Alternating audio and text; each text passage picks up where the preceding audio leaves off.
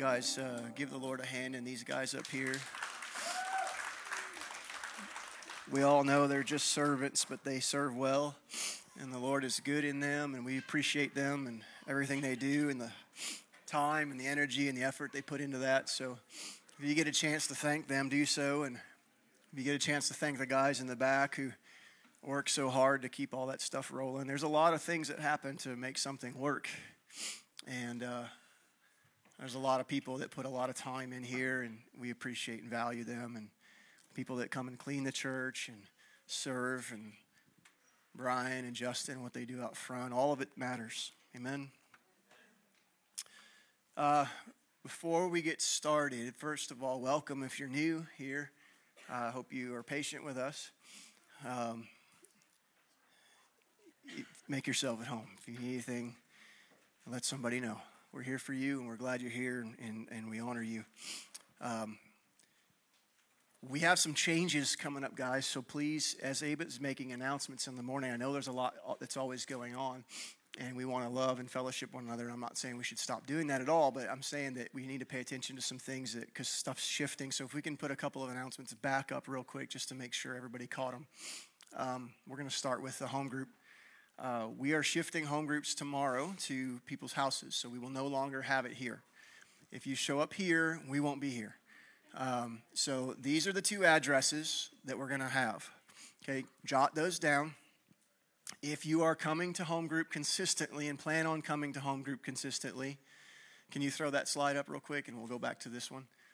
If you plan on coming fairly consistently, then please text home group to 94000, and you will get a text throughout the week that tells you which address you're going to. You put the other one back up, Jared. If you're not planning on coming consistently, then we ask you to just pick one and show up. And the next time you come, go to the other one. And we'll leave it on an honor system. What we're trying to do is create a lack of a clique-based culture where we're not having the same people around each other constantly, that we diversify and get to know one another. So it's random on the call out, so you're going to get a random address, and you don't know who you're going to see when you get there, so it's kind of like, people Christmas, And so, but if you don't want to come consistently or can't come consistently, then we just ask you to pick an address and show up. For those of you who are part of our Facebook group, we will have the facilitators. They do a good job at usually posting what they're going to bring or what they're going to have for food and what you want to bring, and sometimes they theme it, sometimes it's finger foods. So pay attention to those posts if you see those. If you don't know what to bring and you're not a part of that group, then just get with whoever you're going to be with, Tyler and Rebecca, or Alan and Elishaba. And we might add more houses if we need to. But Tyler works in the back there. Rebecca was up here playing the piano. Elishaba is right there. Wave your hand. And then Alan is her husband who's working sound. So get with one of them if you plan on going to that address. Great people, much nicer than I am. So, hanging out with them is a little easier than hanging out with me. But you're welcome to come, and we encourage you to come, because home group is church. This is trying to get you into church. This is good. I like this. But the church is never a meeting. It's a family. And you're supposed to love people and know people. And the first fruit of New Testament revival, if you study the book of Acts, was fellowship. Right? People met together daily. They loved each other so much they wanted to be with each other. I'm for this type of thing. But when you gain a relationship, you actually gain the heart of prayer. It's hard to pray for somebody you don't love. It's hard not to pray for people you love. You with me? So we invite you to be a part of that. The next thing I wanted to make a quick, is anybody have any questions on that before we go any farther? No questions. At least not brave enough to ask publicly. If you have them privately, come with me. Get with me later. Jared, if you would put the announcement up for the worship nights. So guys, we're really excited about this. This has been a dream in my heart for 6 years. Okay? I've tried multiple times to get it off the ground, and it just always seemed to flop and fall. I think we're finally positioned for this to work. So what we're trying to do is in the community, we're going to have a corporate worship night. No preaching, just prayer and worship, inviting all churches to be a part of it. We realize it'll probably get slow off the ground with getting other churches involved because Harrison's unique in its church culture.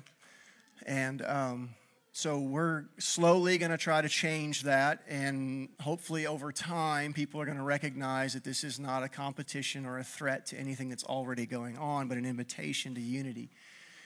And so our team will be performing worship, and hopefully I can get other pastors and leaders to come and pray while we're worshiping, and pray for the city, pray for the nation, and we'll have, an hour or two set. So what we're doing, and it was my fault, I goofed because this is another change. We have had to switch everything around. So now our potluck services are going to be the first Sunday of every month after church, okay? So the first Sunday of every month, we're going to have our food. The last Sunday of every month, starting in March, we're going to have our worship nights, okay? The first one's going to be here at the church to get the bugs worked out because we were blessed with a new system that we could travel with.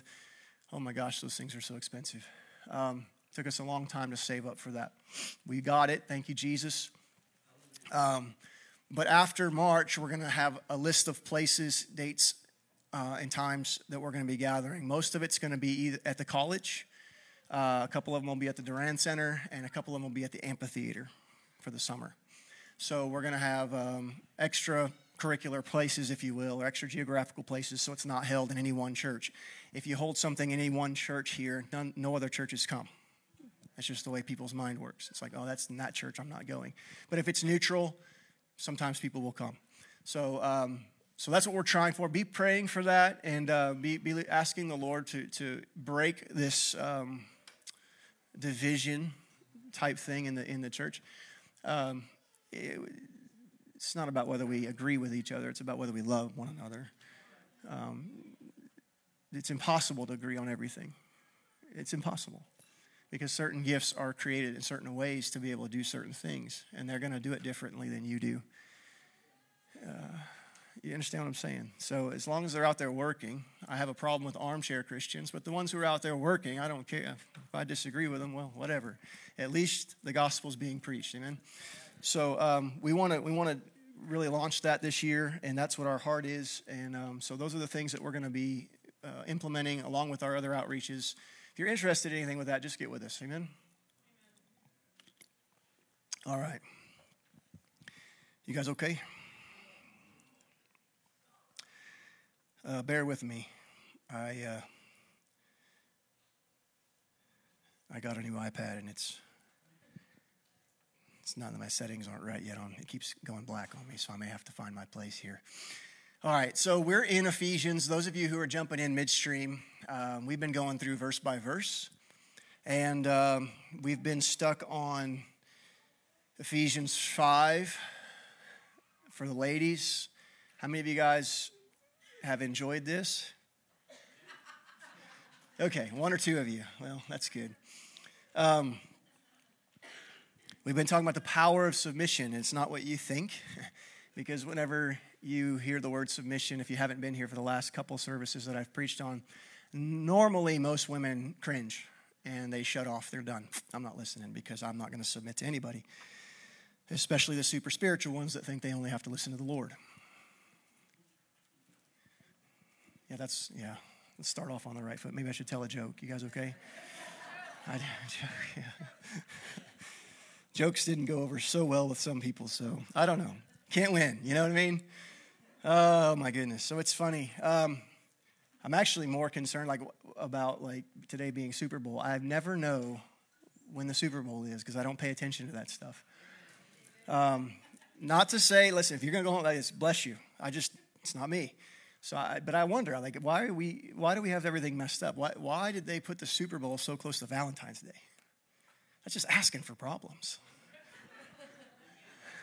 I mean, it should be closer to Father's Day, right? Somebody messed up somewhere, that's all I'm saying. And on Super Bowl Sunday, you get me and not Tyler, which means you're probably going to get out a little later, We should have fixed that. That was our fault, right? My fault. All right, I want you to turn to Ephesians 5. What are we on, verse 22 or 23? There we go. We branched off into Jesus' story last week of Gethsemane, and I want to try to cover some things as much as we possibly can on the power of submission and how Christ himself operated in a submissive role throughout most of the entirety of his life. So submission is not just for women. It's a Christian thing. It's for the bride of Christ, right? And we touched the idea that the women of God are supposed to be the ones that model what it is to be the bride. Does this make sense? Us men should look at women and know how to be the bride of Christ because of how they're modeling the strength of meekness that God has given them. You with me? Okay, we're going to read in 1 Peter that women operate, and they should operate, in the power of meekness. But do you understand that meekness is not weakness? Okay, I don't know where our American culture understanding, it came from a Latin translation of what meekness is in gentleness, but that's not what the Greek word means. The Greek word actually means something similar to, it's an idea more than a definition. The idea is one who has the authority to keep his sword sheathed in the presence of conflict. So, in other words, you have the power and the authority to lop heads off. You just have the maturity not to. This is meekness. Jesus said the meek will inherit the earth. And then 1 Peter attributes meekness to women in their relationship. In other words, they have the power. They just are mature enough not to use it in a damaging way. Why? Because Proverbs says this. It says, a wise woman builds her house, but a foolish one tears it down with her hands. The strength and power of the female nature is to model or mirror what the strength and power of the bride is. Right?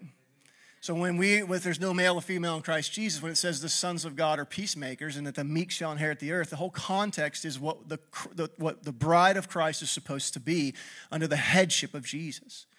And that meek operation that we're supposed to operate in it's a very violent but dangerous thing.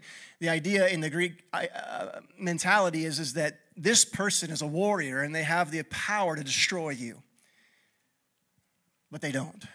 Couple that with Matthew 11 when Jesus defines himself. He says, I am what? Meek. I bear the sword. And I have the power to destroy you. But I choose not to. Amen? So if Christ identifies himself in meekness, and yet he, through the scriptures of the Holy Spirit and through Peter, allows the bride to be identified with that same meekness, he's identifying with her. Are you with me? Okay. When strength is present, it takes meekness or it takes submission to subdue it. Weakness actually can't submit because it's just weak. Therefore, it has no power. You follow me? It takes actual strength to define the context of submission. Are you with me? All right. I got a little more ladies on my side now. We can carry on. Are you following what I'm saying? It's very strange when you look at Scripture because Jesus modeled the role of Eve more so than the Adamic as he lived his life. Yet he was the groom. He filled up that which was lacking. And he took upon himself Eve's responsibility and redeemed her and did both parts of the marriage so that she could be restored back to the original identity that God created for her to have. All through Christ's life, you see him in postures of submission. And yet he is the king who doesn't necessarily have to submit. Isn't that interesting? He doesn't have to submit to you. He doesn't have to submit to us. And do you know how many times Jesus himself submits to your stubbornness and your rebellion? And your dumb theology and mine? I love it when I come across people who think that their theology is flawless. Like, I'm pretty confident in what I think I know, but I'm also confident when I get there, I'm going to be rebuked. That's just the way it's going to be. He's going to pat me on the head and said, you tried real hard, boy. But that's why I gave you grace. That's how it's probably going to be. You with me? So Jesus models this idea throughout his entire life, and I want to show you in Scripture, and I don't know if I'm going to get through some of this.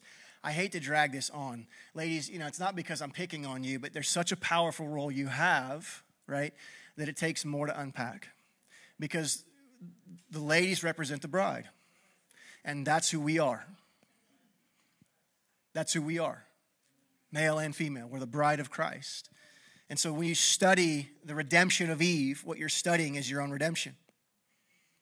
You're studying your own reconciliation. You're studying the pursuit of the groom who served so well that he did both parts of the marriage for us.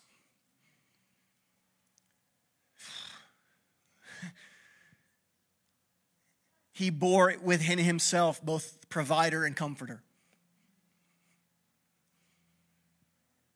It's amazing.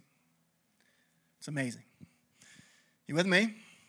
Okay, so I want you to understand that submission is a corporate thing, but God reserves the right and the gift and the glory of the reward for the lady. If a woman doesn't submit, she loses a part of her reward. And I will tell you this, in this day and culture, men submit to women more than women submit to men. On average. On average. This is where we get our yes, dear jokes. Because that's the way it is. Usually women, I'm not saying you guys are, it's those other ladies somewhere else out there, are manipulative, and they're controlling, and they're stubborn, and they use all kinds of things to manipulate their husbands. Money, sex, the lack thereof, and they don't build their house. And in this day and age, on average, the average male submits more than females do. Ladies, I'm telling you, the power is in submission. The reward is in the submission. It's not that you're weak. It's that you're being given an opportunity that Christ willingly chose. It doesn't mean you're wrong. In fact, we talked about that last time or the time before, that women actually see very well. They just usually see through fear. They're not wrong, but the spirit in which by they're seeing many times is wrong. They're accurate, but they're not in the spirit of truth. The same way Eve saw the fruit, she saw it, Adam didn't. Adam's just, he's walking by the refrigerator and can't find the fruit, It's just, where's it at, honey? It's right there. But I think it's funny. I think it's funny how God made us. Even like physiologically speaking, men have better eyesight, long range.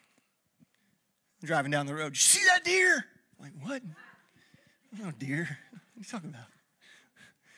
But if you're going to go get the ketchup, you got to take 10 steps back and there it is. Because women are made to see up close. They see things that are right there. Men see things that are far off. And it's a spiritual reality. And we need both.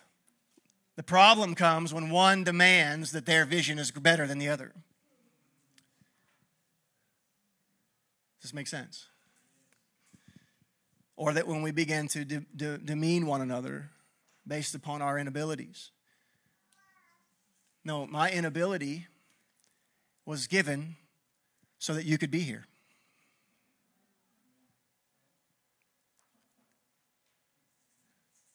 You understand what I just said by that?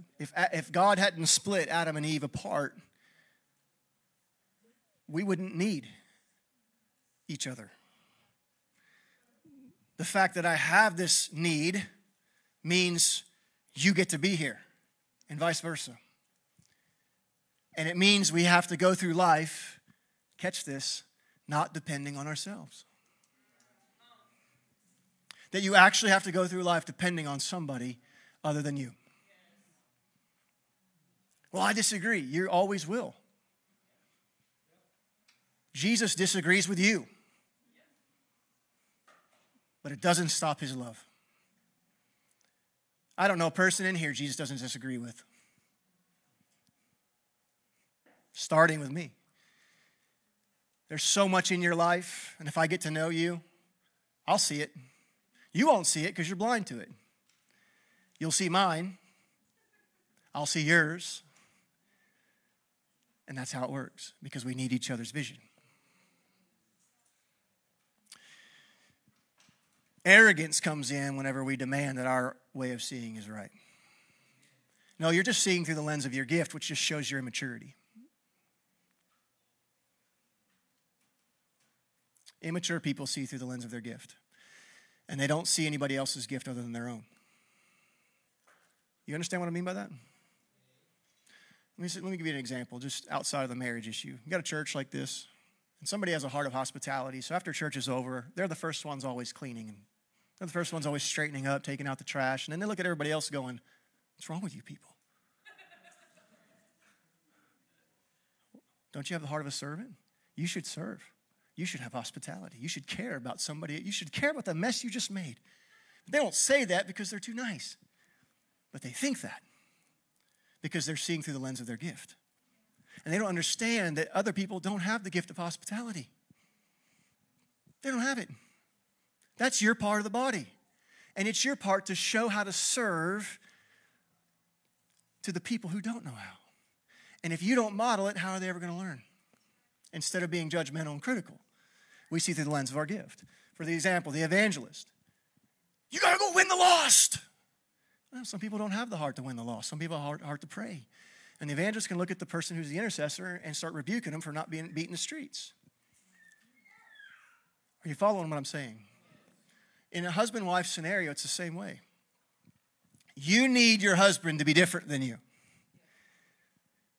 I remember my mom was raising me, and I got a little older and started getting that stupid teenage area, and I did something. I guess it must have been, I was too dumb to know what was typical man or not, And she's like, just like a typical man. I was like, well, aren't you glad I'm not like a typical woman? That'd be bad.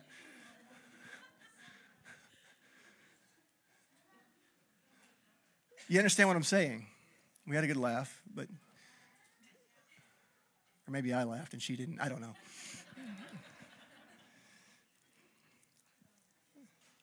See, but everything you're involved in Christianity has been an act of submission up to this point. Your salvation was an act of submission. Do you get that? Your forgiveness was an act of submission. Your obedience, an act of submission. Everything that you have in your life right now has been brought upon in your walk with God by your act of submission. Why? Because God knows that you have power. You don't have more power than him, but his power acquiesces to your power, which is called will. And he has the right to overrule it, but he will not. And so the only time something works in the kingdom of God or the kingdom of relationship with Jesus is when you and I acquiesce our power in the form of submission to his power. It takes power to be able to submit because you have the right to overrule, but you won't. You with me? Is this making sense? This is a principle that God operates in. So Jesus took upon himself the posture of submission. We saw that last week in Gethsemane. I'll show you a couple other ways. But I want you to understand this. That when you come into submission, guys, listen, I mentioned this, I think, the first segment. When you come into a power of submission, everything inside of you, the devil's going to tell you that because you submitted, X, Y, and Z must happen. No.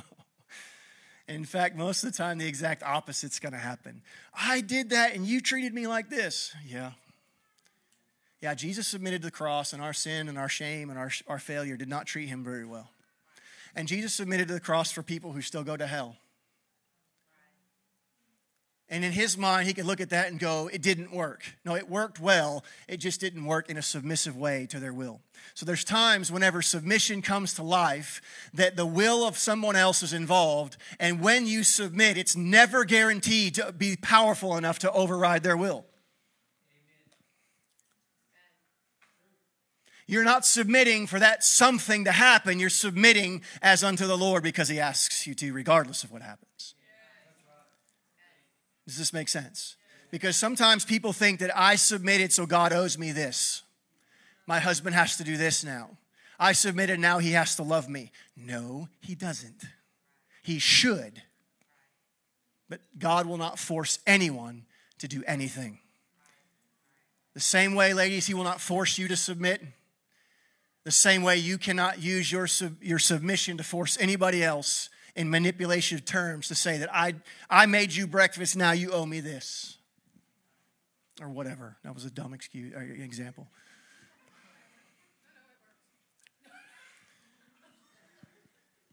Are you following what I'm saying? We talked about how submission is voluntary. Biblical submission, in order to be biblical, has to be voluntary. Now, for those of you who are new, let me get that out of the way. Never, ever, ever, ladies, should you submit to abuse in any shape, fashion, or form. Never. Never. Not psychological, not sexual, not physical, not emotional, not mental. It's not your job to submit to abuse.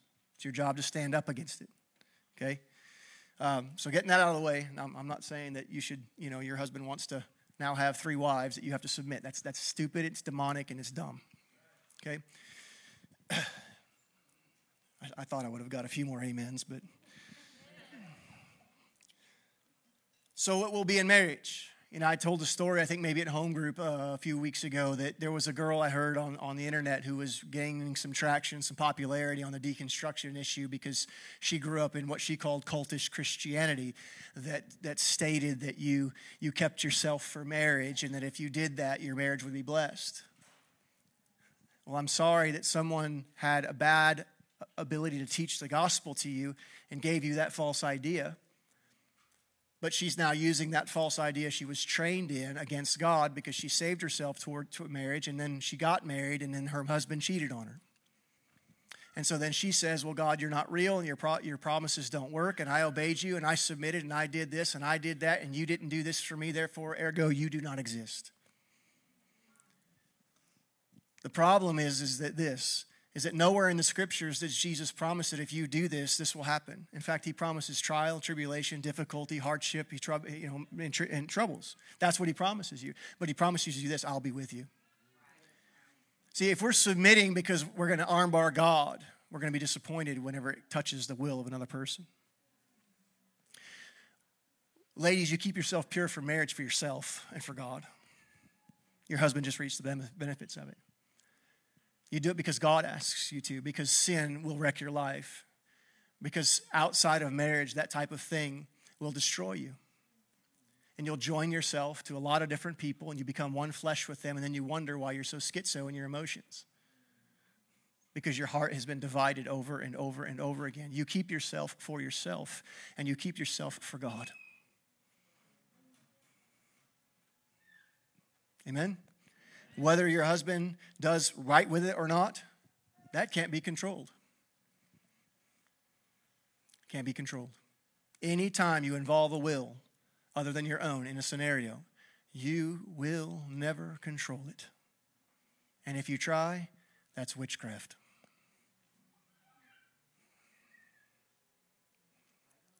Control is witchcraft. Period. Let's look at, we're not going to go there, but let's look ethereally at Daniel. The Old Testament Daniel. Some of you know his story. Young boy, somewhere between the ages of 8 and 12. His entire country gets sacked. They kill his family. They take his homeland. They burn his city.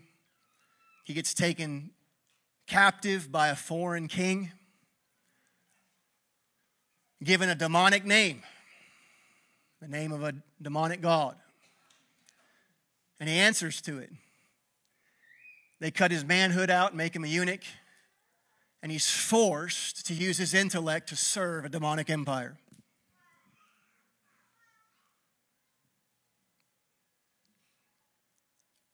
And Daniel submitted.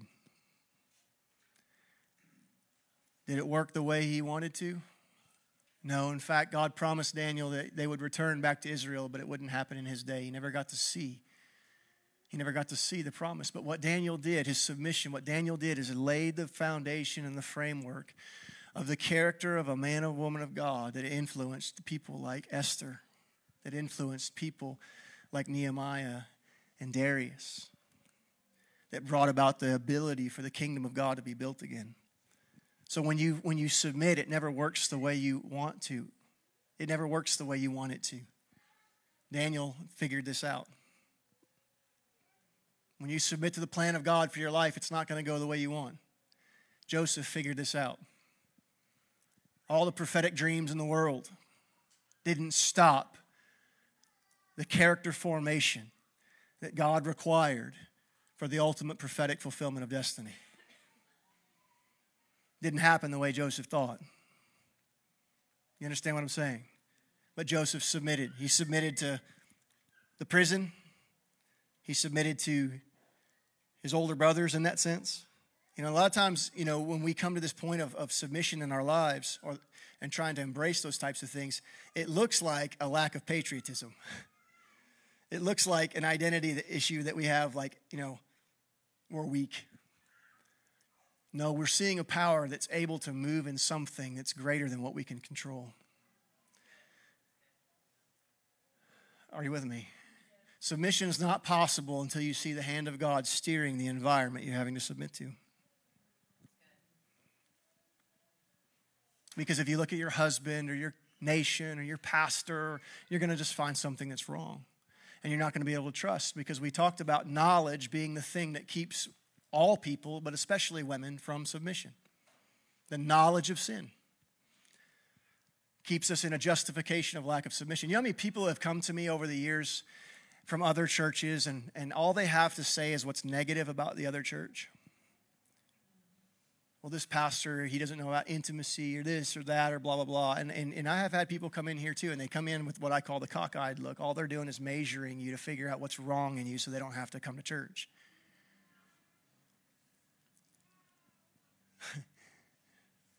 The problem I have with that is they're using the power of knowledge. And knowledge will always tell you what's wrong, but never give you the power to love those who are wrong. And if you can't love, I don't care what your theology is. See, love is patient. It endures long. You know, I've had people that told me, oh, I love you, pastor, and they're only here for a short period of time, and then they're stabbing me and my family and my church in the back, and they're walking out the door. No, what they mean is for a moment they have a temporal affinity with me that happens to align emotionally. But as soon as things get difficult and knowledge of whatever faults that I might have enter in, their knowledge, their love of knowledge is more than their love of God. You guys have ever been in a scenario where you found out about a certain sin that was going on for a long time and it just devastated you? Let me ask you a question. Why didn't it devastate you before you knew about it? Because it was still going on.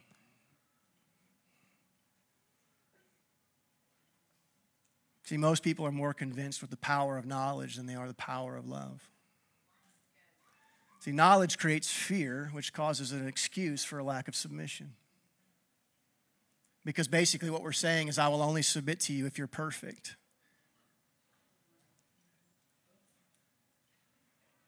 Yet, ironically, we're asking our children, wives, to submit to us.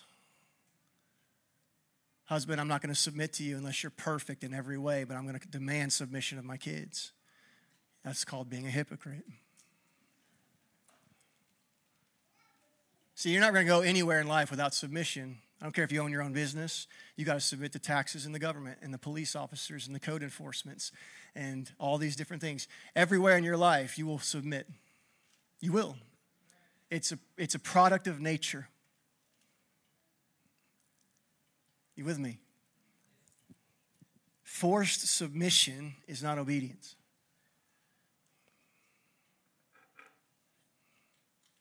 It's just not. We could go through the scriptures over and over and over. How many times these things don't work in our favor, right? David had to submit to Saul. Like, I'm not for abusive pastors. I'm not for that. But I'm saying this, is that I've had people come, my pastor this, my pastor that. I'm like, well, is he trying to murder you? Well, no. I don't see a problem. The problem I see is with how you feel about it. But well, what about you? Like, you can't fix him. Why does this bother you so much? Because what I see is you're manipulable. That's what I see.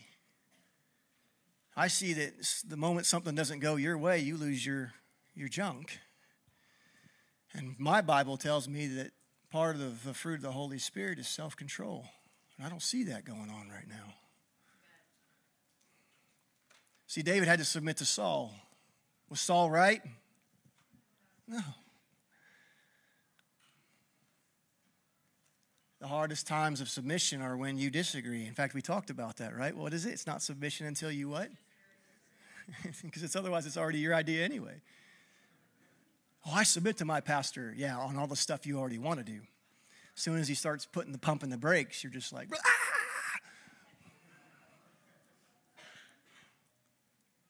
Because we can't fathom somebody seeing something different than we can, because we're the almighty seeing eye, right? We will never say that, but that's how we act, that's how we think, and that's how we operate. The older I get and the more mature I get, the more I realize I need people with different gifts surrounding me to see things from different angles, because I don't see them accurately through my gift.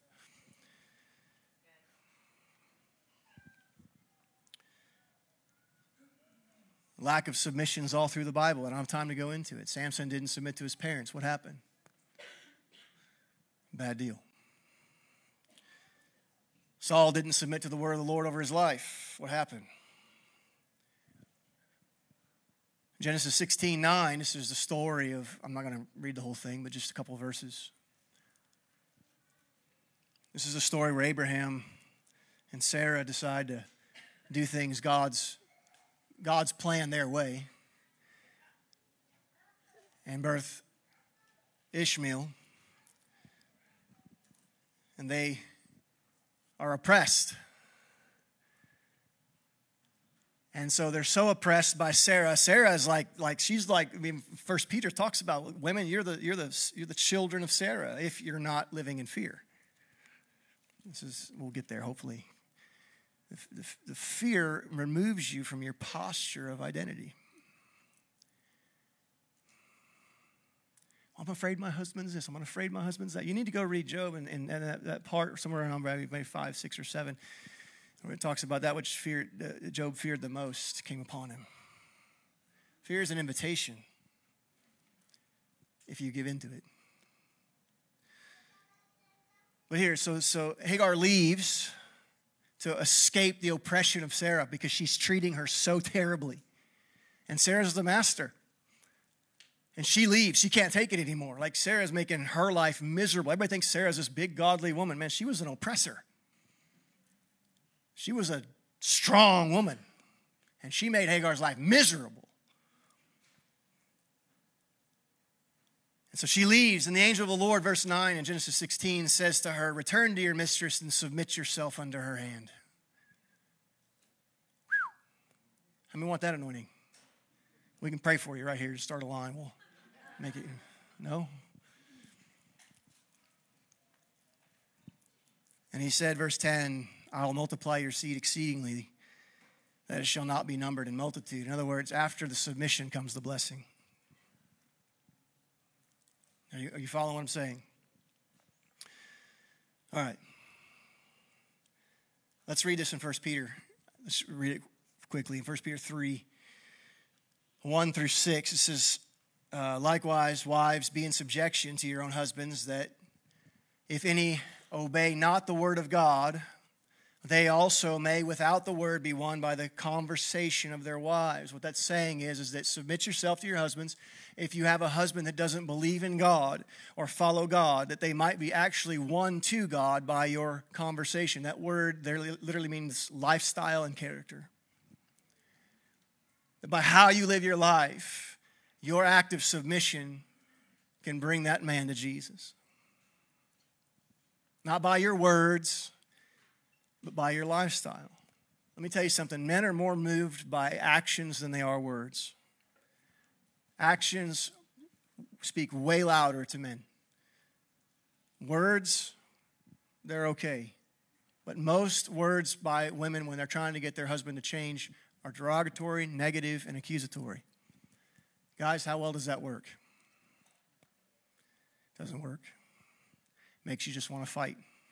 That's all it does. And the more alpha he is, the more fight you're going to get. It's the way it works. The conversation, the lifestyle.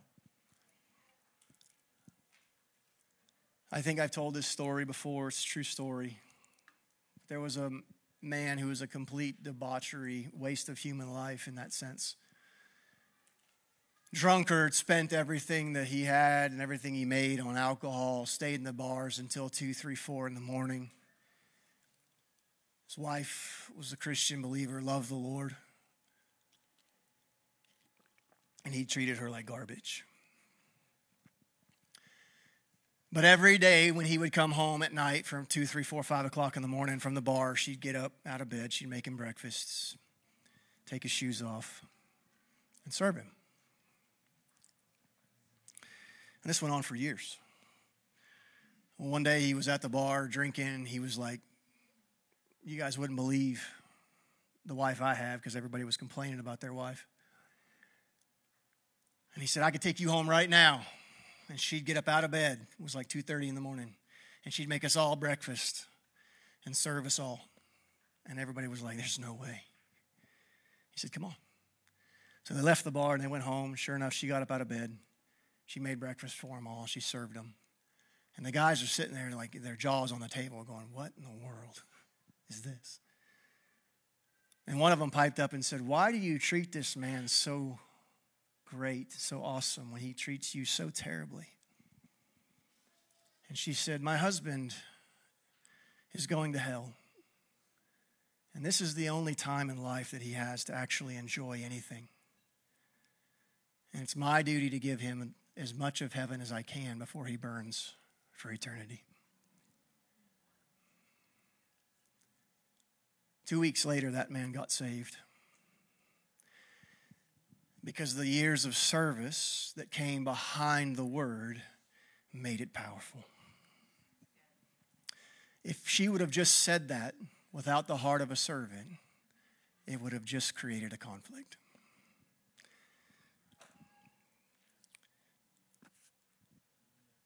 He says that this conversation or lifestyle might win over your husband, while the men behold or listen to your chaste lifestyle, your conversation, coupled with fear.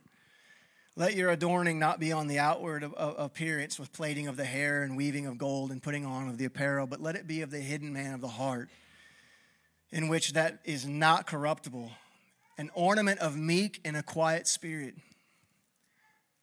There's that word meekness there. It's the same word Jesus uses when he describes himself, and it's the same word he uses whenever he's talking about that the meek will inherit the earth.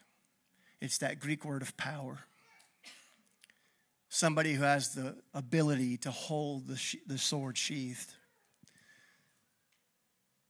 which in the sight of God is a great price. For after this manner the women of old also trusted in God, adorned themselves in subjection to their own husbands. You see that? Who'd they trust? God. They trusted God in the submission to their husbands. You don't trust your husband, you trust God. You trust God, who can move your husband. God can move your husband more than you can. If you get out of the way, then God has a clear shot at them. But if you're in the way, he's got to deal with you first. Which is why so many marriages don't get fixed, because the wife's in the way. And so if the wife's going to be in the way, God's going to deal with them. And then she's going to be like, why aren't you ever getting my husband? When you get out of the way, God will deal with your husband. Ladies, if your husband's not following the Lord, and there's beginning to be a financial duress in his life, you need to start praising God, because that's how God works with men. He starts touching their finances to get their attention. Your job's not to fix the finances, it's to let the pressure break him so that it takes him to the Lord. Usually when God wants to get a woman's attention, he deals with her children. He touches the kids somehow, or lets something come out of the children. God has his ways of breaking people, and all of us must come into submission, right? For after this manner the women of old trusted God, ordained themselves being in subjection to their husbands. Even Sarah obeyed Abraham, calling him Lord, whose daughters you are, as long as you do well and you're not afraid of anything. In other words, fear removes you from the ability to be that daughter of Sarah. Does this make sense? It doesn't mean that you're not that. It means that you're not operating in it. Are you following me? As one guy said, he said, I read that verse in 1 Peter, came home, told my wife she needs to start addressing me as Lord. My wife said to me, when you start doing the things Abraham did, I will.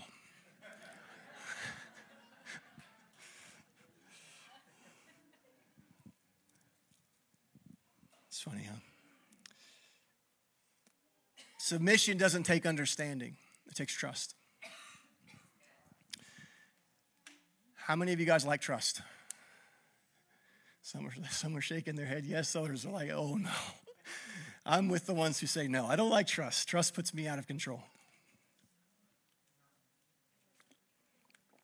But do you realize everything beautiful from God comes when you're not in control?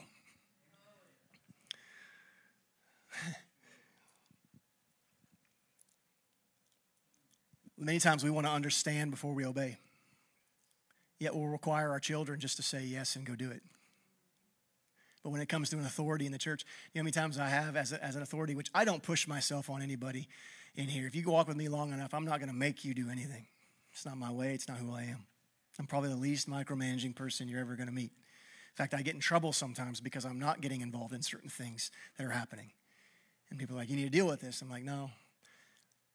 And they think I don't care about it or whatever. And it's like, no, I'm just old enough and smart enough to realize the stupidity that they're involved in is going to bite them in the butt, and everybody's going to see things for where they are if I just let it go for a minute. But I get people get upset at me sometimes as a pastor because they want to know why. But in every other area of life, we don't demand that. You go work a job and you ask your boss why, he's going to be like, you're getting paid from the neck down, son. Go do what I told you to do.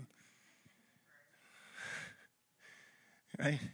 Sometimes you have to just trust. And that can't happen without what? Relationship. This is why when you go to a church, you need to find a church somewhere that you can call your base, your home. Because it's those people that you're connected to that are going to keep you grounded and have the relationship with you that you can trust the things that they say in your life. But if you don't spend enough time with them to trust them, whenever they do finally give you the advice that you say you want and you don't like it, you're not going to take it. Because there's no trust behind the wisdom. I'm okay with people visiting churches and all that type of stuff, but you need accountability. You need a pastor or a leader in your life. You need somebody. I don't care. It doesn't have to be me. It can be anybody. But you got to find somebody that you can look to and say, when times get hard and I call you, I need you to be straight with me. And you need to be able to put the understanding aside and just say, hey, look, just go do this, and you'll be okay. Paul says this. Paul says, emulate what I did and when I was there. Do what I did and you'll be following Christ. We would see that as arrogance. Paul saw it as confidence in the Lord. Are you understanding what I'm saying? Is this okay so far? Okay. Oh, sorry, guys. Let me try to go through this quickly. I want to show you how Christ spent a specific amount of time trying to redeem the woman. Specifically. Many, many key stories in the Bible revolve around Christ's interaction with women.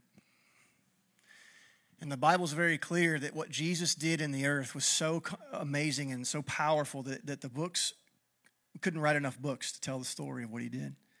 So what he did put in there was important, and his interactions with women were put there for a reason. Because it wasn't just the redemption of Eve, it was the redemption of the bride. So it's both male and female included. But just real quick, I want to look at the redemption that he showed prophetically at the marriage at Cana. See, most people use this passage as an excuse to drink alcohol, which is ignorant and stupid, but it's a different sermon. But there's a prophetic order here that what Jesus was laying out in Cana, and it also shows who he was as a submissive role. It says on the third day in verse 1, chapter 2 of John, there was a wedding on the Cana of Galilee, and Yeshua's mother was there. And Yeshua and his disciples were also invited to the wedding. When the wine ran out, Yeshua's mother came to him and said, "They don't have any wine." And Jesus said to her, "Woman, what does this have to do with me and you? My hour is not yet come." Think about this. If you go to the chronological history of the Bible and the order in which it happened chronologically, not in the order in which it's written in our Gospels, but the order in which it happens chronologically speaking, the first thing that Jesus reserved for himself in the sense of the time and the hour that was supposed to happen wasn't this. It was the cleansing of the temple.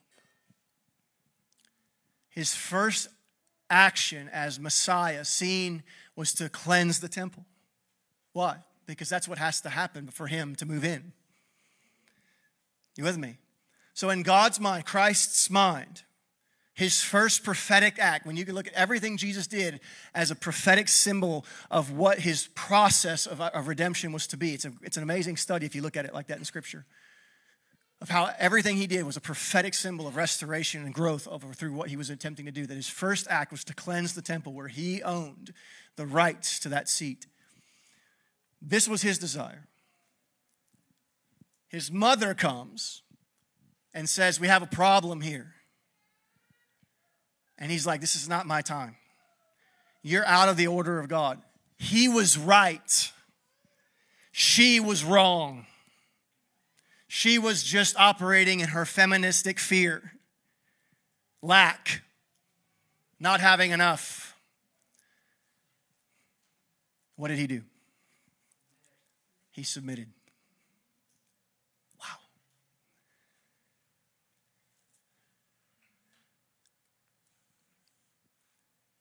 He submitted. And she said, "Do whatever he tells you to do." And he did.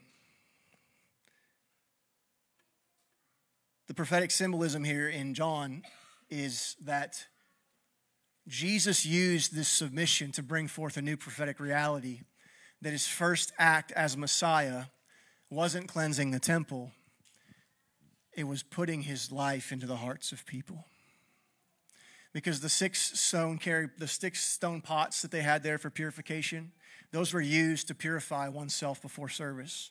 But they were stone, indicating prophetically the order of men's hearts, the hardness of men's hearts. And they were put in with water, which didn't purify men. We know this, right?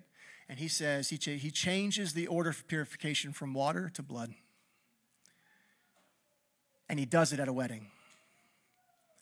Why? Because this was his first prophetic sign that I'm here to redeem Eve, my bride. I'm going to change this from the old order of fear, of 6 being the number of man, this stone heart, and I'm going to put my life inside of it. So the promise prophetically to put his life inside of us came before the action of cleansing the temple so that life could come. So Jesus' actions here trying to redeem Eve, the woman, the seed of Eve, is seen right off the bat that as God, he submitted to a woman who was even still in fear.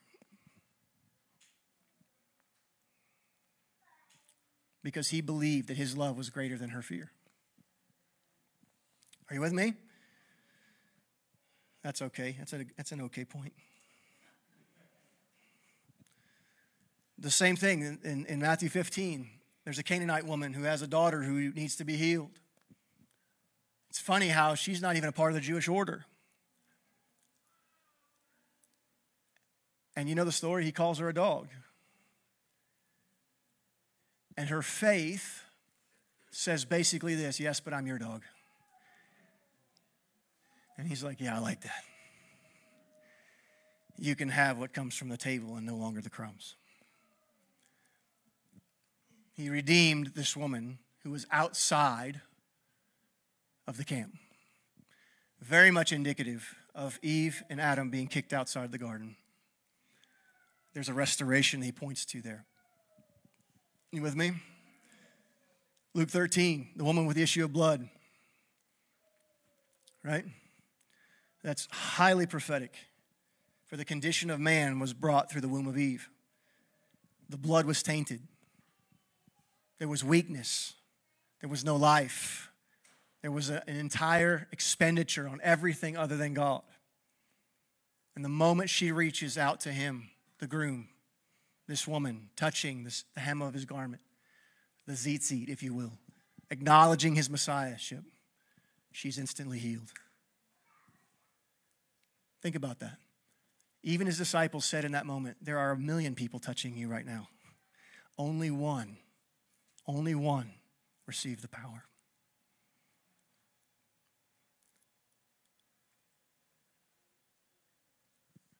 God was, in a sense, redeeming that part of Eve, that recreative structure of Eve, because the issue of blood she had was a reproductive issue. And he healed her. No longer from her womb would come death, but it would come life. Are you following me?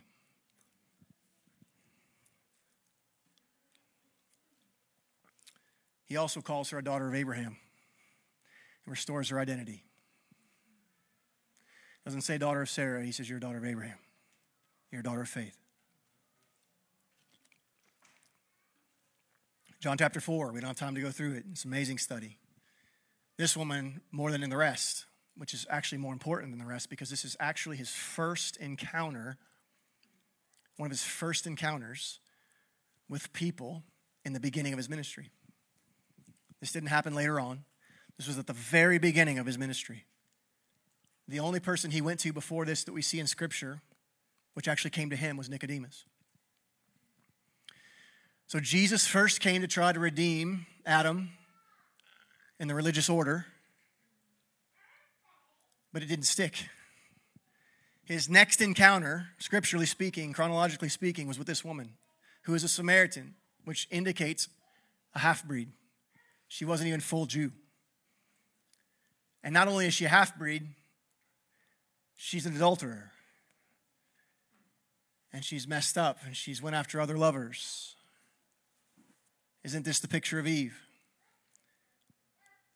A half-breed, no longer one with God, but still retaining some parts of similarities, and yet trying to find love in all the wrong places.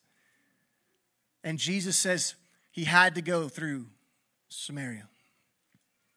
See, God orchestrates his destiny to collide with yours. He orchestrates his journey to intersect with yours. And it says that when he was wearied with his journey, he sat down at Jacob's well. And this woman comes. Imagine this. Full of immorality, adultery, and sin, mixed with just enough religion to attempt to be right with God, knowing she wasn't. He says, you have 5 husbands. Why 5? Because even when she was in full sin, screwing up her entire life, she had no clue that the number of husbands she landed on is the biblical significance of the number of grace that God was offering. The grace to cover her past and her reality. All the sin of Eve was about to be accounted for in her true husband, Jesus. And it's interesting to me that this is the first evangelist in the Bible. Now, you might have some religious devils argue the semantics because she didn't bear the name, but she was an evangelist. It's funny that Jesus chose a woman on the front end of his ministry to preach his gospel, and in John 20, on the back end of his ministry, Mary to preach his gospel. See, because this whole thing started with a woman, he's going to end it the same way. Because his redemption of Eve is important to him. There's a reason why he only showed himself to Mary. Because what he was saying is I'm still here for you, and I'm going to clean up all your mistakes. I'm the husband you always needed and wanted. And as the bride of Christ, that's what we need. It's not just for the feminine, it's also for the masculine. Because as the bride of Christ, Jesus says, I'm going to finish this with you. I'm going to finish this with you, church. I started it for you, and I'm going to let you finish it. And so what we see in the entanglement of the cohabitation of marriage is this structure and order where basically both of us are exposed enough so that we become like him, so that we can finish what he started.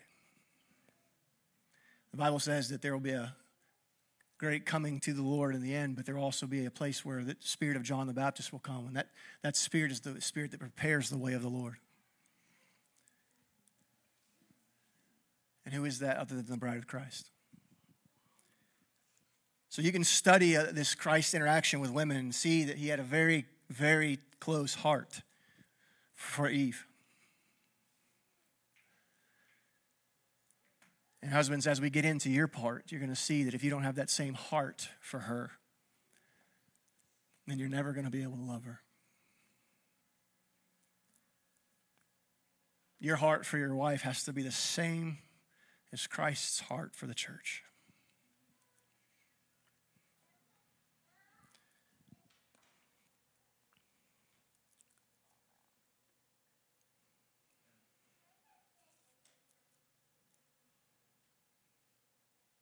I think most marriages need to stop trying to figure out who's right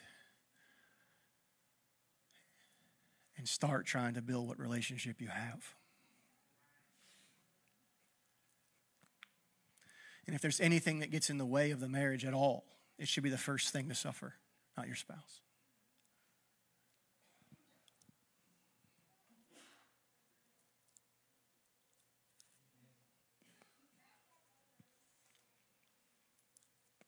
Let's go to verse 23. We finally got off 22. Give yourselves a hand. No.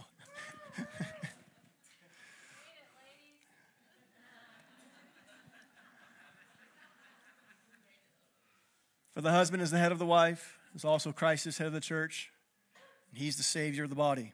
Next verse. Therefore, just as the church is subject to Christ, so let wives be subject to their husbands in everything. Why? Because this is your ability in power to move things the way Christ moved them. And that he has a special place in his heart for women. Because, like I said in the very first sermon of this, it was never supposed to be men above women. In the beginning, we were equal. It was sin. It was sin. It was the curse that brought the order. And if it was the curse that brought the order, then love can reverse the curse. You understand? I didn't have time to go into it all, but the amazing tenderness of Jesus towards women is so apparent in Scripture. And men, we should learn from that. But we also should understand that submission, guys, is the vehicle that God uses to bring about change. In any marriage I've ever counseled where there's problems, it's because one or both parties will not submit. And it's amazing that when one or both start submitting and stop caring about who's right and wrong and start focusing on love, life begins to grow.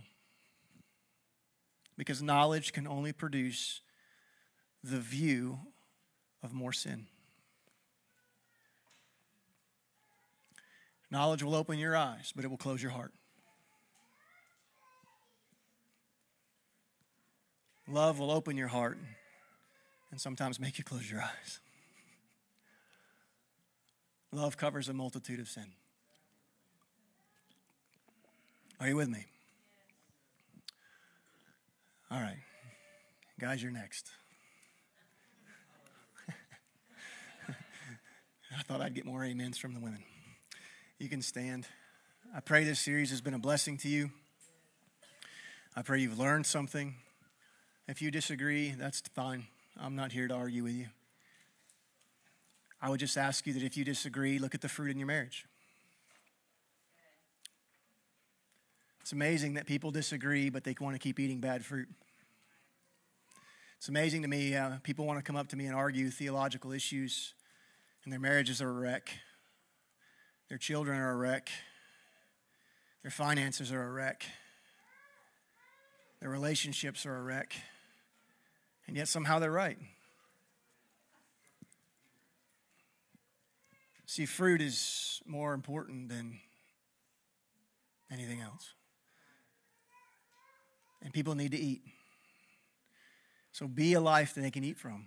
And I always tell people, find the marriage that you want yours to be like and hang around those people. Find the ministry, find the culture that someone's created that you admire and figure out how they did it, regardless of whether you agree with it or not. Find the parents that have children that you want yours to be like and ask them, how'd you do it? Fruit. Amen? Lord, help us. For this great power of meekness and submission is something your Son bore so beautifully. And we need it. Holy Spirit, give us that great power of self-control to resist the temptation of being right and embrace the opportunity of laying down our lives. We know we're not going to get this in a day, in a week, in a month. So we pray for an extra measure of mercy for anyone who attempts these things. I pray for blessings over the households, Father, and I thank you that the greatest revival we'll ever see is restored families, restored marriages.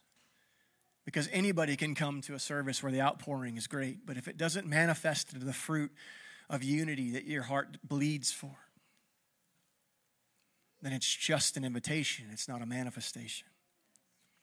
So let it bleed into reality in this house. Let marriages be healed and families be healed and children be healed.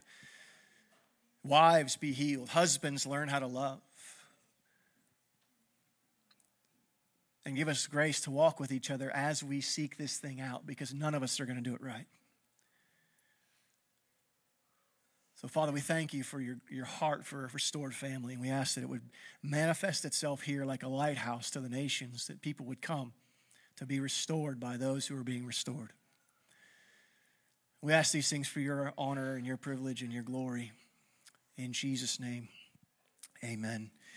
You're welcome to come back tonight for discipleship, but I know the football game is on and I can't compete with that, but I will be here.